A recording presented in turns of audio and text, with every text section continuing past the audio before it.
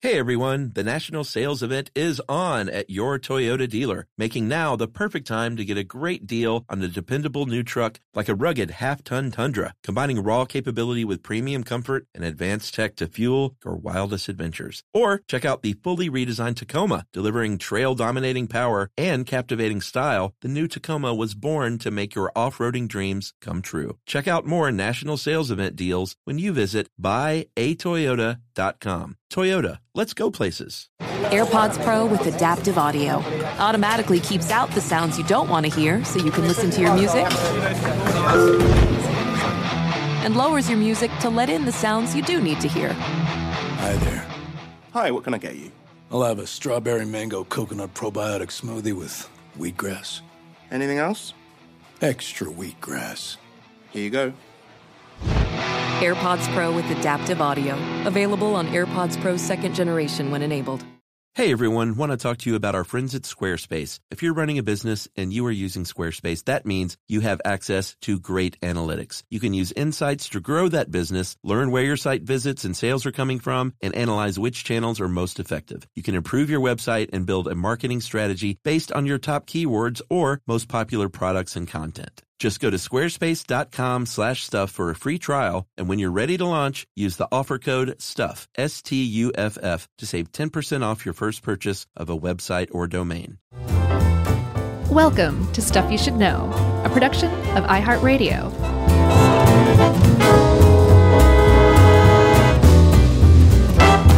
Hey, and welcome to the podcast. I'm Josh, and there's Chuck and Jerry's here too, and this is a good old-fashioned barn burner of a Stuff You Should Know type topic.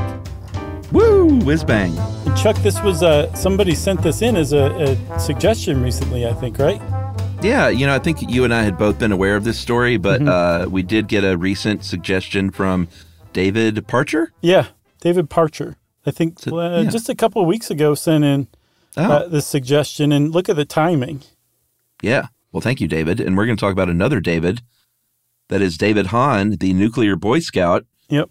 And this is one of those where we owe a huge debt to a single human because this story may have just gone fairly unnoticed as a pretty localized local newspaper item. Yeah. If it hadn't have been found by a gentleman named Ken Silverstein, who ended up writing a very large piece in Harper's Magazine and then a book called The Radioactive Boy Scout, the true story of a boy in his backyard nuclear reactor. So big thanks to Ken. A lot of this came from your work.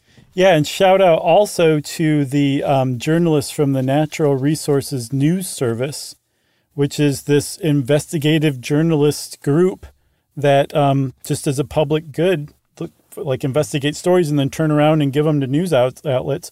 And apparently that's how Ken came across this story and began researching it. So there's two people that were responsible for it, at least. Yeah, and three, because we have to count David Hahn, the Michigan teenager who in the 90s managed to create a nuclear reaction in the potting shed of his mom's house. It is a story that is interesting and amazing, but also very sad in its ending. Yeah, and technically we should thank 5 people because it took Patty and Ken Hahn to reproduce and create David Hahn. So we're at 5 people now that we need to thank. All right. So David was born October 1976. That's the year you were born, right? Yeah, I was just a couple months older than him. Yeah. And look what this guy did. Yeah, I know. What have you ever done? Thanks for that. Hey, you gotta hit podcast, so you're not sweating it. Oh, I'm sweating. When he was a little, and we say this because it very much figures into the end of David's story. It's very sad, but his mother, Patty, was diagnosed with depression and paranoid schizophrenia, was hospitalized through his early childhood off and on, and she would eventually take her own life in 1996. Yeah, and that will play into the story later on. But Patty remains a character throughout most of it. So too does David's father, Ken, who we mentioned. He's person 5 we need to thank. Patty and Ken got divorced, I think, when David was really little, like maybe a toddler. And Ken ended up marrying a coworker. Person number 6 we need to thank, Kathy Missig. Ken and Kathy were both engineers at General Motors. This whole thing took place in the suburbs of Detroit.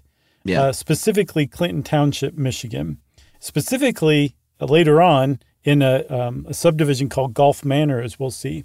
But so David lives with Ken and Kathy, and then on weekends he goes and stays with his mom, Patty, and her boyfriend, person number 7, who we need to thank, Michael Pulasic. And they're the ones, I believe, who lived in Gulf Manor. And by all accounts, like David lived a pretty normal childhood, just doing normal childhood things.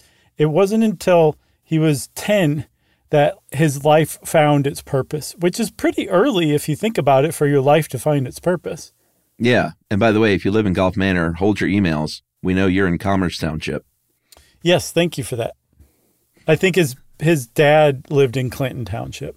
Yeah. It's probably like where I lived in New Jersey. It's like all these old townships just run together. Yeah, that's what it looked like on the map. Yeah. So the person we really need to thank. This is number 8, person 8. Is like you mentioned, when Dave was 10 years old, his stepmom's father, so I guess his step-grandfather, if you count that as a thing, he was also an engineer at GM. He gave little David a book called The Golden Book of Chemistry Experiments. Mm-hmm. And little David was fascinated with science and chemistry, but in particular with the stories of Marie and Pierre Curie and their radium discovery, and the glow of that whole thing really enthralled this young guy. Yeah, this book was heavily illustrated, and like the instructions kind of had the same look as like those Ripley's Believe It or Not comic strips almost. Mm-hmm. Totally something that would appeal to a kid that age or a little older. You can find it online in its entirety as a PDF. And I looked at that illustration, and I don't really know what he saw, and it's actually black and white. The glow is just some lines coming off of a beaker or whatever. But imagination, my friend. For some reason, it enthralled him so much so that within 2 years of receiving that book, he was devouring his father's chemistry textbooks at age 12. Yeah. So these were books that were more advanced than his age. Clearly a smart guy. At the age of 14, he apparently made nitroglycerin by himself, which evidently isn't the hardest thing to do, but is very dangerous to do. There were other stories like he wanted to make his own fireworks at Boy Scout camp, so he brought some powdered magnesium. It ended up catching on fire and ruined a tent. So what else? He tried to develop a self-tanning method that didn't work out, right? Yeah, he overdosed on canthaxanthin, which I can't remember which episode that came up in, but it's a pigment that turns your skin orange from the inside out, and that's what he did. He was trying to come up with a self-tanning method that didn't use any kind of UV radiation. Yeah, no comment. But he was that kind of dude. He would just turn up at like a scout meeting or something bright orange and be like, yeah, too much canthaxanthin. So, yeah, he's exactly that kid. He's also the kind of kid who essentially destroys his bedroom because he's doing science. The walls were wrecked.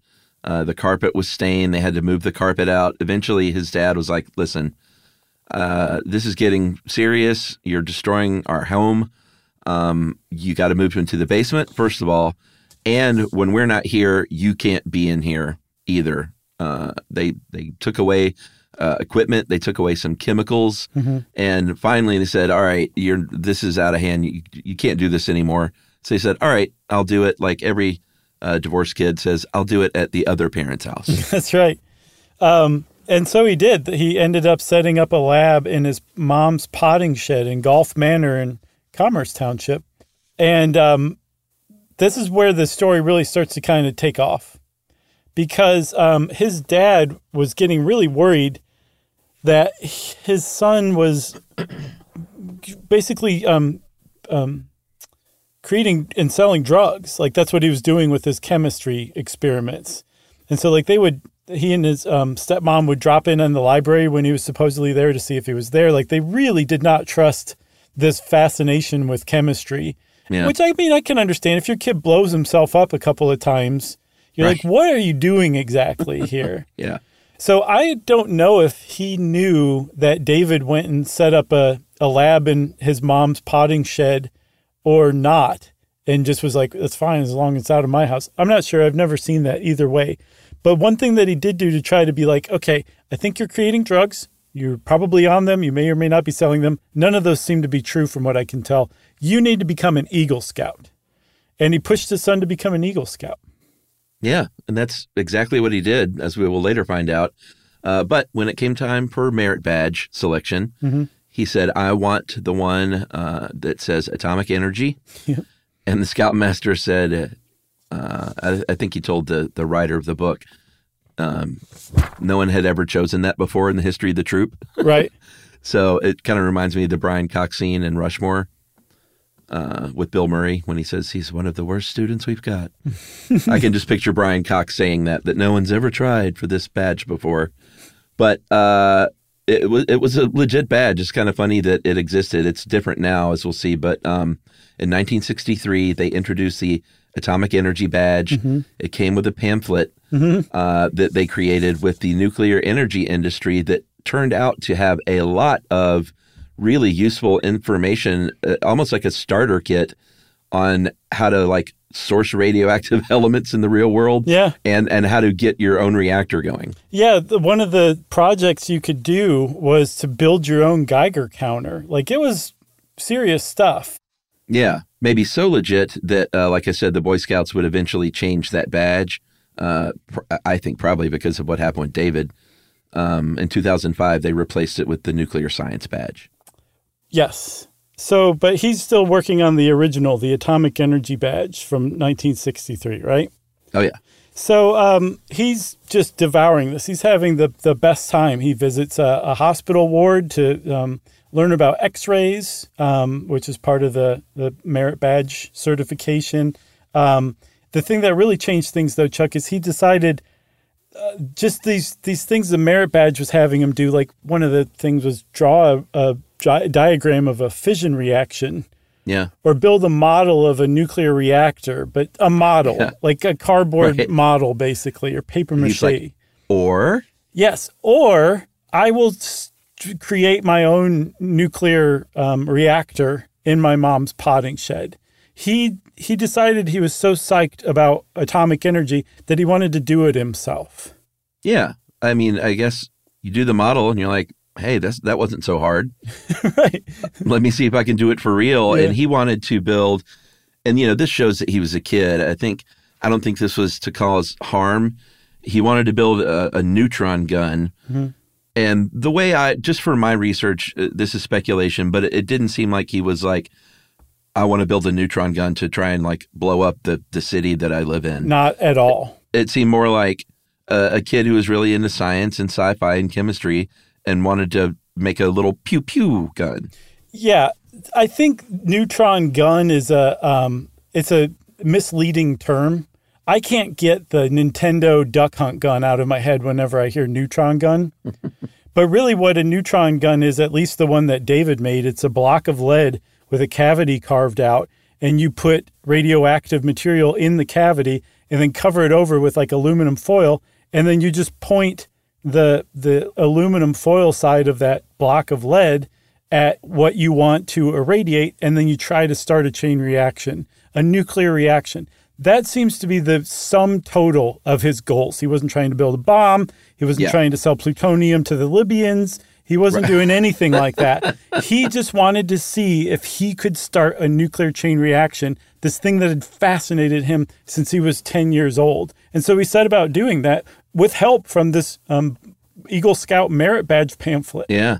Yeah, which totally. Makes the whole thing that much more nuts. Yeah, and also by adopting a persona as a professor, because he starts writing into organizations trying to get information, trying to get materials, trying to get schematics. He said he was Professor Hahn that taught at his high school, Chippewa Valley High School. Ooh, go Chipmunks. Are they? I don't know. Okay. They better be. And over the next few years, basically, and apparently, he applied himself.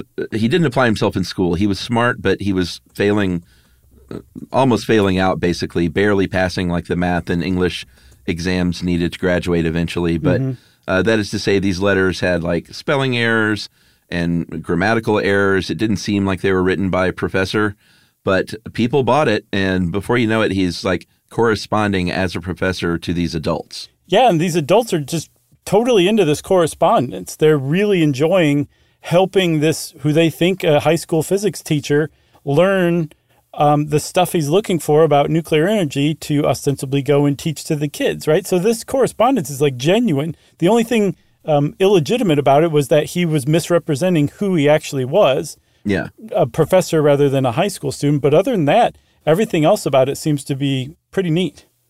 Yeah, except for the fact that it's dangerous and illegal. Yes. So one of the people that he corresponded with, I think he corresponded with him the most, was named Donald Erb, E-R-B. And he was the guy who was the head of the department that produces isotopes. If you need isotopes, you can go to the Nuclear Regulatory Commission. This is not you, but like if you are in some sort of industry that uses isotopes. Herb will hook you up. And this Herb will be like, I got you covered.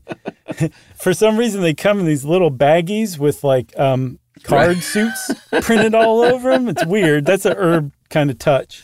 It's so nice. But he worked for the Nuclear Regulatory Commission, and nobody helped David Hahn more than Donald Erb did. Again, unwittingly. Yeah, absolutely. So should we take a break? We should. Okay. All right. I was about to keep going, but let's take a break, and we're going to talk about his pursuit of radioactive materials right after this.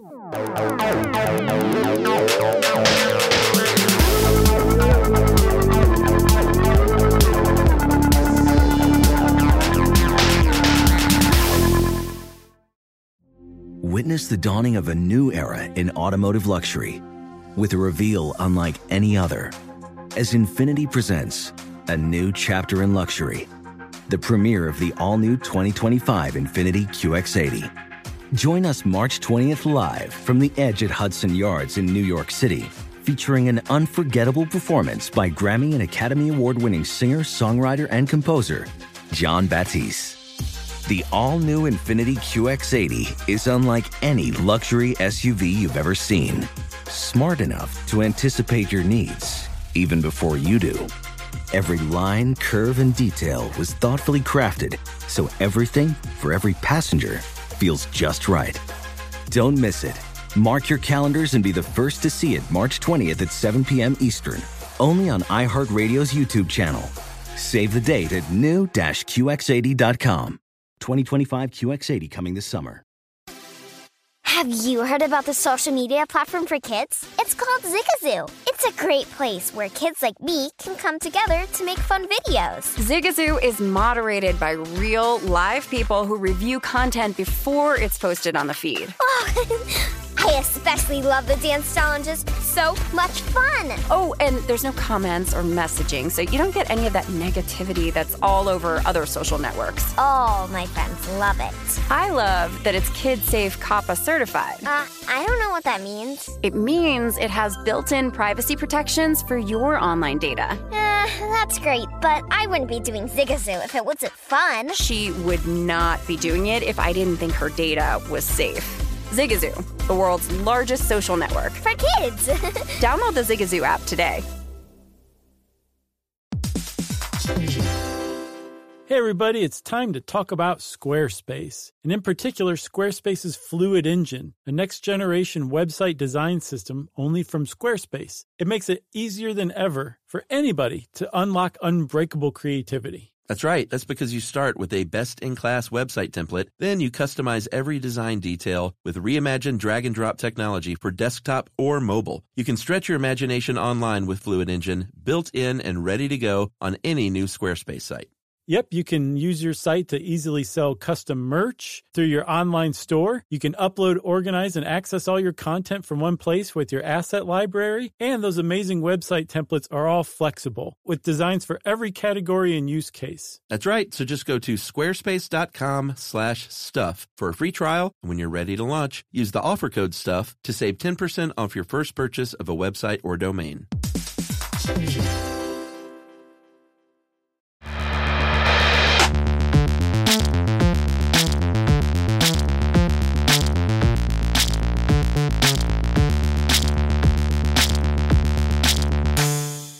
By the way, Chuck, it's the Chippewa Valley Big Red, which appears to be a giant cardinal. Oh. If you ask me, that was a missed Missed opportunity, yeah. Chipmunks. Chippewa chipmunks, the rabid chipmunks. Yeah, I love it. All right, so when we left off, David Hahn was getting serious about building this nuclear reactor. He needs material to do that. So, and we should point out that, I said it was dangerous. It was dangerous. He did know this. He still pursued it, but he had a lead shield that he worked with. He threw away his contaminated clothes. He left his shoes in there and didn't take them in his house. So it was like his driving shoes, but in a potting shed that he was building a breeder reactor in. Do you have driving shoes? Is that a thing? I know that it's a thing from watching old episodes of Frasier. I've never heard that. Yes, you've seen driving shoes. People wear them, and they're totally unaware that you're not supposed to wear them out of your car. But it's like if your car is so nice, you take off your outdoor shoes and put on your driving shoes that never leave your car. And that way you don't get your car dirty. Yeah. I don't know if I have seen them. I guess I just maybe didn't. They look kind of like a cross between a loafer and a moccasin. And then the dead giveaway is the tread on the bottom comes up the back of the heel as well because of the position that your foot is in when you're driving. It gives you grip. All right. I'm going to have to look this up. You've seen them. All right. All right. So it's amazing. 52 years old. Never knew about this. I was only probably 40 when I learned about it, so don't feel bad. Yeah. All right. So he starts looking for materials, and these are just a few sort of stories about he would go about that. He wanted some americium-241 for this neutron gun. In the booklet that he got from the Boy Scouts, said you can get this stuff in smoke detectors. So he tries to steal them from the Boy Scout camp. Got caught and sent home early. Then he writes smoke detector companies saying, I need a bunch of these things for a school project. Eventually, one company sold him 100 broken ones for $100. Yeah. Couldn't figure out how to find this americium, so got in touch with another smoke detector company who was like, oh, well, here's where you find it, and was able to extract americium enough to weld together with a blowtorch. Yes. So remember I was talking about the neutron gun is a lump of lead with a cavity hollowed out, and then you put your radioactive material in the cavity of lead. Now he had his radioactive material. That's right. Americium is I looked up why it would be in smoke detectors. Did you see why? No. It's really interesting. Just for a second. So americium, it because of its radioactive decay, it creates a flow of ions. Positive and negative ions that are moved across like this metal plate. And there's a constant movement of ions that this americium is creating from the air around it. And when smoke interacts with those ions, it actually breaks that flow. That flow is detected by the smoke detector, which triggers it to go off. Isn't that just so bizarre? That's how your smoke detector works. And that's how they still work? Yeah. Oh, yeah. There's still americium in smoke detectors today. Amazing. Yeah. So you said he built his own Geiger counter. I don't know if it was this one or if he ended up getting another one, but he would drive around Upper Michigan with this Geiger counter on, just looking for naturally occurring uranium out in the world. And then eventually he's like, this isn't working out. So he got a Czechoslovakian firm that the NRC told him about and sourced uranium ore. Yeah, he had that Geiger counter mounted to his dashboard, and apparently anytime he drove, he had it turned on. Isn't that amazing? Yeah, I mean, you got to find this stuff. And he actually did find some stuff. It's called pitch blende, and it's a source of low-grade uranium, and he tried to extract it, but he couldn't purify it enough. So like you said, he was like, well, I'll just buy some pure uranium from a firm in Czechoslovakia that he heard about either from the pamphlet or from Donald Erb, one of the two. Yeah, another thing he did was the little mantle, like the little mesh sacks that you tie onto a gas lantern. He bought thousands of those because they have little tiny amounts of thorium-232.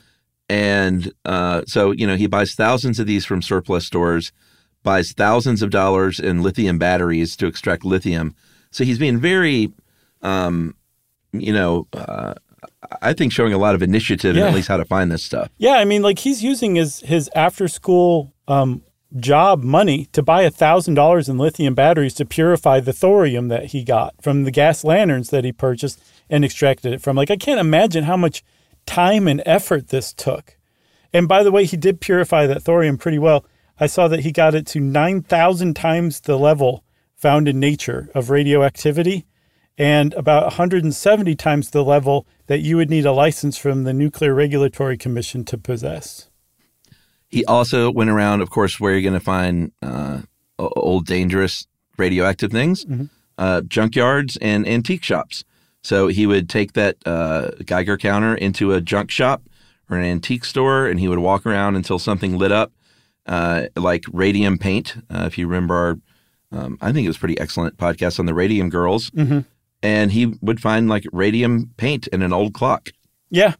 He found a vial of paint just tucked away inside of one. And then he really had his radioactive material for his neutron gun. He actually stepped it up and built a second gun. He'd also, from corresponding with Donald Erb, gotten even better at creating a neutron gun that was going to be useful in creating a nuclear reaction. He also found that when he used the radium on I think the thorium that he purified, he was trying to trigger a chain reaction by bombarding thorium with neutrons. That's what he was trying to do. He found that the thorium wasn't converting into uranium like it was supposed to. So he contacted Donald Erb, and Donald Erb said, your neutrons are too fast. You got to slow them down. One of the best ways to slow them down is tritium. And he said, well, where would I find tritium? And apparently they use tritium to make the glowing sights on gun scopes and gun sights. So he ordered, I think, dozens of gun sights from mail order catalogs from stores, and then he would scrape the tritium off and then send them back and say, I need this sight repaired. There's no tritium on it. And they would put more tritium on it and send it back, and he'd just create a new pseudonym and send that back in. That's how methodical that kid was.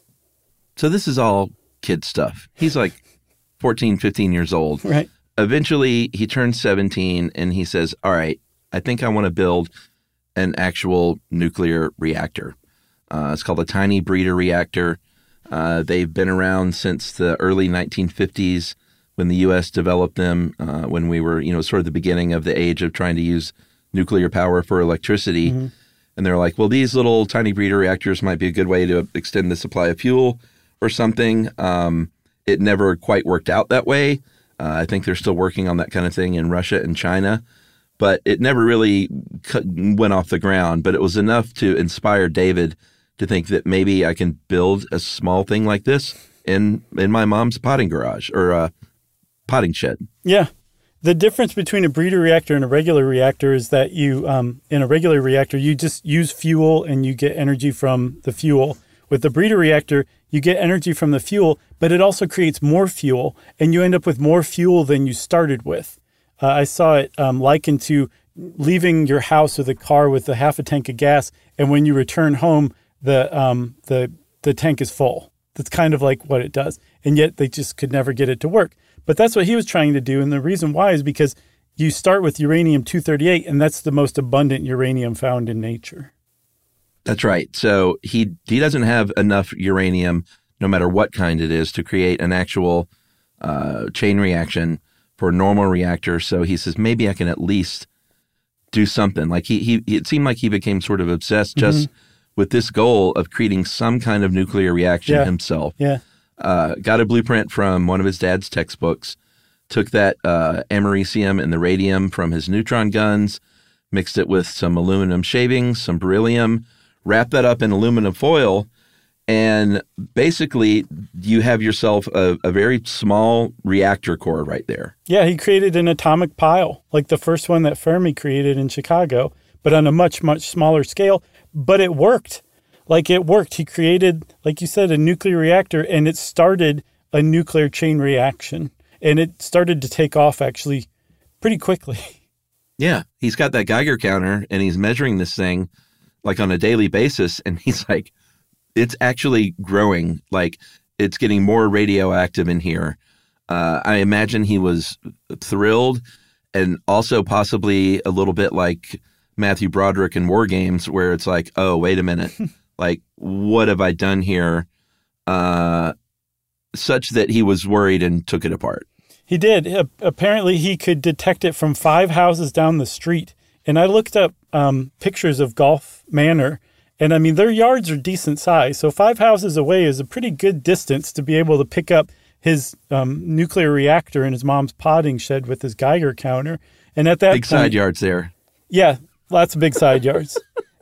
No zero lot lines. No, nothing like that. No, this is Gulf Manor, man, that we're talking about. So he took it apart and he just kind of distributed the different parts to try to drop the radioactivity levels in his mom's potting shed. And he kind of went about his life after he disassembled his reactor. He'd achieved his goal, but apparently he had a penchant for stealing wheels and tires off of cars. He admitted as much in an interview later on as an adult. And he seems to have gotten caught doing that by the police shortly after he disassembled his reactor. And when the police caught him, they said, we're going to search your car. And he said, go ahead, search my car, but do not open that toolbox. That toolbox is highly radioactive. Is that a good cliffhanger for a break? I think so. Imagine the cops going, what? You're like, we got to listen to ads before we know what happens? Mm-hmm. Sorry. All right, we'll be right back.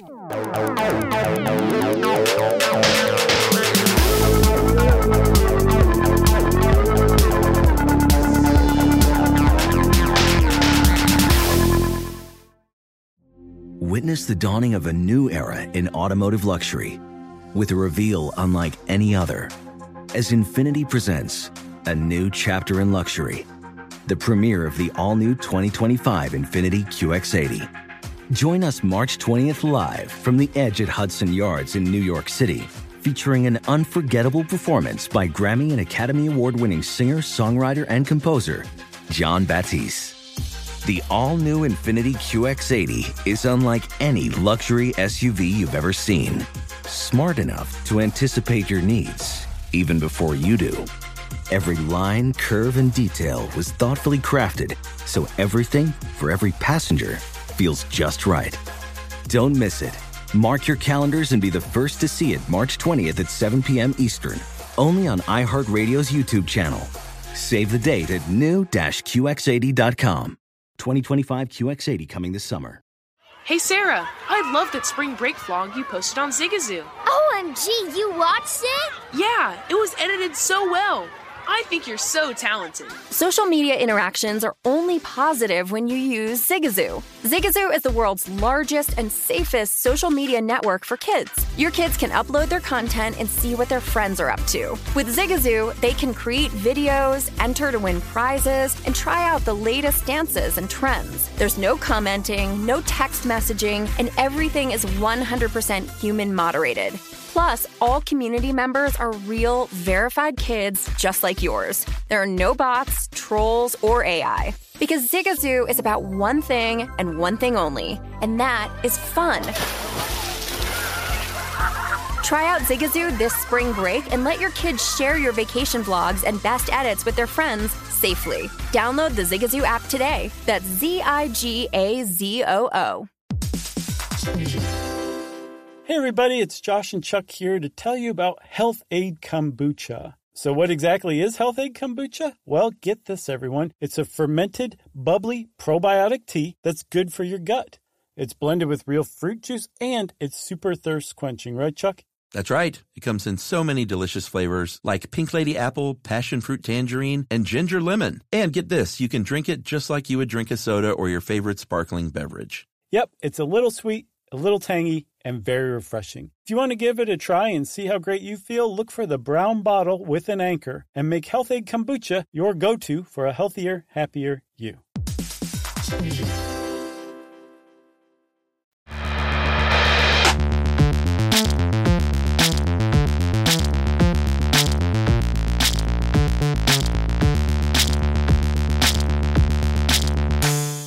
All right, so it's August, almost September, 1994. That reactor is taken apart. I think he put the thorium in a shoebox. The radium in the americium was in the shed still, and the rest is in the trunk of his car. He's just been pulled over, like you said, because there was reports that he was stealing tires and wheels. And he said, warning, that thing's radioactive. Don't open up that toolbox. And so they said, well, maybe we should. This sounds like an IED to me, an improvised explosive device. Why don't we call in the bomb squad to be safe? Called in the bomb squad. They said, this whole car basically is radioactive. And all of a sudden, the Federal Radiological Emergency Response Plan is triggered. And the EPA and the FBI and the NRC and the DOE and the state and local authorities are all like not trying to get this kid, but trying to figure out what in the world is going on with this kid. Yeah, he's 17 at the time still. And all of a sudden, these huge agencies are like swooping down on him to figure out what's going on. The thing is, I guess they didn't think to ask the right questions, or their imaginations just didn't go as far as they could have. But they seem to have, in this initial questioning, not really have gotten any further than his car. And he didn't offer up any information whatsoever about his actual like nuclear reaction experiments in his mom's potting shed. They didn't even know there was a potting shed at his mom's house at this point. That's really hard to believe. Yes, but that's the level of questioning that this kid was subjected to. And I mean, in retrospect, you're like, are you guys kidding? You didn't know about the potting shed right off the bat? But if you're an FBI agent or a Department of Energy agent and you're talking to a 17-year-old kid, you're probably not going to assume that because they have this stuff in a toolbox in their car, they actually were successfully creating nuclear chain reactions in their mom's potting shed. I can kind of commiserate with that. Sure. You probably assume he just got it at Radiation R Us. Pretty much. So a few months later is when they finally got an expert from the State Department of Public Health to interview David more thoroughly, and that turned up the potting shed. David's mom at this point had gathered most of the radioactive stuff and gotten rid of it. I imagine not in a very safe way at all. No. Probably just went in the trash can. Yeah. And they still found a lot of radiation at the house in the materials there in the shed. They had apparently there was a vegetable can that had about 1,000 times the normal background radiation. Man. And so they called in federal authorities and they said, well, your house is the potting shed at least is a Superfund site. Yeah. They ended up spending $60,000 on a 2-3 day operation between June 26th and 28th of 1995, disassembling the potting shed, I think getting some of the earth around it out of there, putting them in sealed barrels with, radioactive hazard symbols on it. And they sent it to the Great Salt Lake Desert, where they were buried with other canisters of low-level radioactive waste.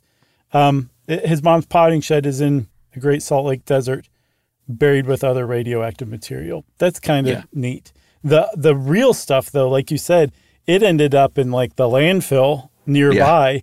There was a quote from David that I saw where he said the authorities got the garbage and the garbage got the good stuff, in reference to what his mom had thrown away. So yeah, there's some lumps of americium and radium sitting somewhere in the garbage pile outside of Clinton Commerce Township. And what's in like 1,000 years it'll be safe? Probably something like that. I don't know how long that would be. I bet somebody knows though. Oh, they'll write in. So David falls into a depression after this. His high school classmates were not kind to him, of course. They called him radioactive boy. The EPA said, hi, we can examine you and your body to see if you're okay. He said, no, I don't want anything to do with that. I'll be fine. He did get that Eagle Scout badge. I think the scout leaders were like, should we really do this? But they did. They gave him that Eagle Scout badge. And apparently the neighborhood, all those huge side yards came in handy because no one in the neighborhood and no one at the home or in his family apparently ever suffered from any kind of radiation sickness. That is so lucky. Yeah. Like, that is really lucky for him and for everybody, but no one got hurt. That's just mind-boggling at this point. He went on and joined the Navy a couple of years later, and he served for several years, was honorably discharged, and ironically served on the USS Enterprise, which is a nuclear submarine, but he didn't work in any capacity near the nuclear part of the submarine. I think he fully served his time in the Navy. He did. Actually. Yeah, he was honorably discharged. No. I think he was discharged from the Marines. I think he fully served his time in the Navy. Oh, I thought he was never discharged. I thought they discharged you when your time was up too. No, you're just done. Like a discharge means it's time for you to go, and then you're like, wait, I got 3 more years, and they're like, no, it's time for you to go. Gotcha. Okay, I gotcha. All right. So yes, in between the Navy and the Marines, he went to college and started working on an associate's degree. Like you said, he joined the Marines. He was honorably discharged, and his life was just not going the way he wanted it to. 2007 found him unemployed. His mental illness had really kind of kicked in, and toward the end of his life, spoiler alert, he died at age 39. There was an FBI report on him where somebody had been informing on him that he was not using his meds, that he was heavily using cocaine, and that he was acting really paranoid. From what I can tell, based on the FBI documents, it seems like the person informing on him seems concerned, not like they're doing it out of any kind of vengeful reason. Right. But when the FBI showed up and interviewed him, again, this is when he's in his 30s, he passed all the inspection or queries that they gave him, questioning that they gave him.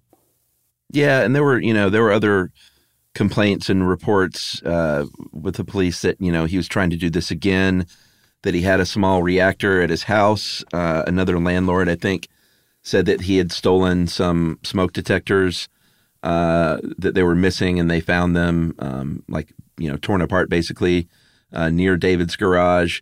But they never found any kind of radiation. He said he hadn't done that kind of stuff in a decade, and they went and checked where he was living, and they never found any evidence that he had at least started up any more radioactive work. Yeah, imagine during your FBI questioning, you're like, I haven't done any nuclear reactions at home for 10 years, man. That's right. That is a different chat. It's like a whole lifetime ago. Teenage stuff. Yeah, exactly. Yeah. The FBI documents also give just kind of a sad note in 2010, which is where the FBI's investigation of him as an adult left off based on those complaints. They noted that he was in rehab after being charged with a bunch of drug charges. So apparently the cocaine use thing was true. That was 2010. 6 years later, like I said, he was dead at age 39. Yeah. So in the media, of course, initially there were some people that said that the radioactivity did him in, or that was a factor at least. Very sadly, the report came back that wasn't true, but he died from combined effects of alcohol and fentanyl and Benadryl, and he suffered from mental illness just like his mom, I think, from paranoid schizophrenia and depression. And it's just a very sad end to a story of a kid who sounds like he was really smart and just wanted to try and do something really amazing, Yeah. He was found dead in the bathroom at a Walmart that he had gone shopping in the night he died. And it is a sad end. I don't quite know what to make of it, Chuck. Same. It's if he were still alive, I don't know. I think it would be a much different story somehow. Yeah. But he did something. Agreed. I don't know. Maybe it's the story of somebody who was just so single-minded. They did something that most other people would have given up on or never even attempted, and that's worth mentioning. Yeah, absolutely. And I tried to look at other angles. I never saw anything nefarious, really. No. Either an FBI interview or a media interview. The interviewer was like, were you thinking of making a bomb or whatever? And they said, they reported he seemed to just be like, that never even crossed my mind. No, that's not at all what I was doing. He was just obsessed with creating a nuclear reaction, and he did it. Yeah. Well, thankfully, we don't have to end it on that sad note, because Livia found this other great story of a kid named Taylor Wilson who got the Radioactive Boy Scout book from his grandmother as an 11-year-old science kid, and operating under supervision and oversight and getting real experts to help, actually became the youngest person to achieve nuclear fusion at the age of 14. Yeah, which is amazing. I mean, fusion's a whole new ball game. But yeah, 14. And works as a nuclear physicist as an adult. Yeah, and is supposedly, according to The Guardian, a super cool dude, too. Yeah, and directly inspired from David's story. Yeah, and apparently his grandmother lived to regret it, again, according to The Guardian. Oh, really? Yeah, that's what The Guardian said. Because I guess his grandmother was giving it to him as a cautionary tale, and he was like, "Oh, I want to try this myself." Very interesting. Taylor Wilson's grandmother is the 11th person we need to thank in this episode, Taylor Wilson being 10 and Donald Erb being number 9. Right. Nice work. If you want to know more about the nuclear or radioactive Boy Scout David Hahn, there's a lot of stuff out there, but you would be remiss in not reading Ken Silverstein's article, at least if not his book, on David Hahn. And while you're looking that up, we'll just go ahead and do listener mail. All right, this is from Tiffany. Hey guys, thank you for bringing back some vivid memories from my 8th grade reading class. Too many decades ago to admit, but my reading teacher was also the social studies teacher, and I guess that explains why all of our reading lists included Animal Farm, Hiroshima, All Quiet on the Western Front, and you know it, The Jungle by Upton Sinclair. To hammer home what we read, he would incorporate details of the book into a little imaginary coin toss he did each day to determine whether the boys or girls got to go first and walk to lunch in single file line. For the weeks we discussed The Jungle, it would sound something like this. Today's menu includes hot dogs. Call it in the air. Is it the rusty nail or the severed finger? What a great teacher. One day we noticed that half the kids in the class had an edition of the book that included this. And yes, I still remember it decades later. Mary had a little lamb, and when she saw it sicken, she sent it off to the packing town, and now it's labeled chicken. I was really hoping you guys had seen this so we could hear a recitation during the podcast, but we just did it right there, Tiffany. That's great. Yeah, I didn't run across that. I didn't either. That's a great ad. Yeah, thanks a lot, Tiffany. That's a great email, and we appreciate it big time. And hats off to your teacher, the 13th person we need to thank in this episode. You're number 12, Tiffany. Can we thank Jerry? Sure, why not? We'll All go right. with 14. We could thank ourselves and just bring it up to 16, a nice even number. Sweet 16. We're going to make it 17 because we want to thank you for listening, and we want to thank you in advance for getting in touch with us via email at stuffpodcast@iheartradio.com. Stuff You Should Know is a production of iHeartRadio. For more podcasts from iHeartRadio, visit the iHeartRadio app, Apple Podcasts, or wherever you listen to your favorite shows.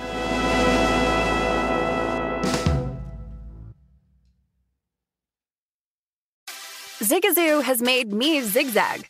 What I mean by that is I swore I would never let my kids on social media, but now I'm setting them loose on Zigazoo.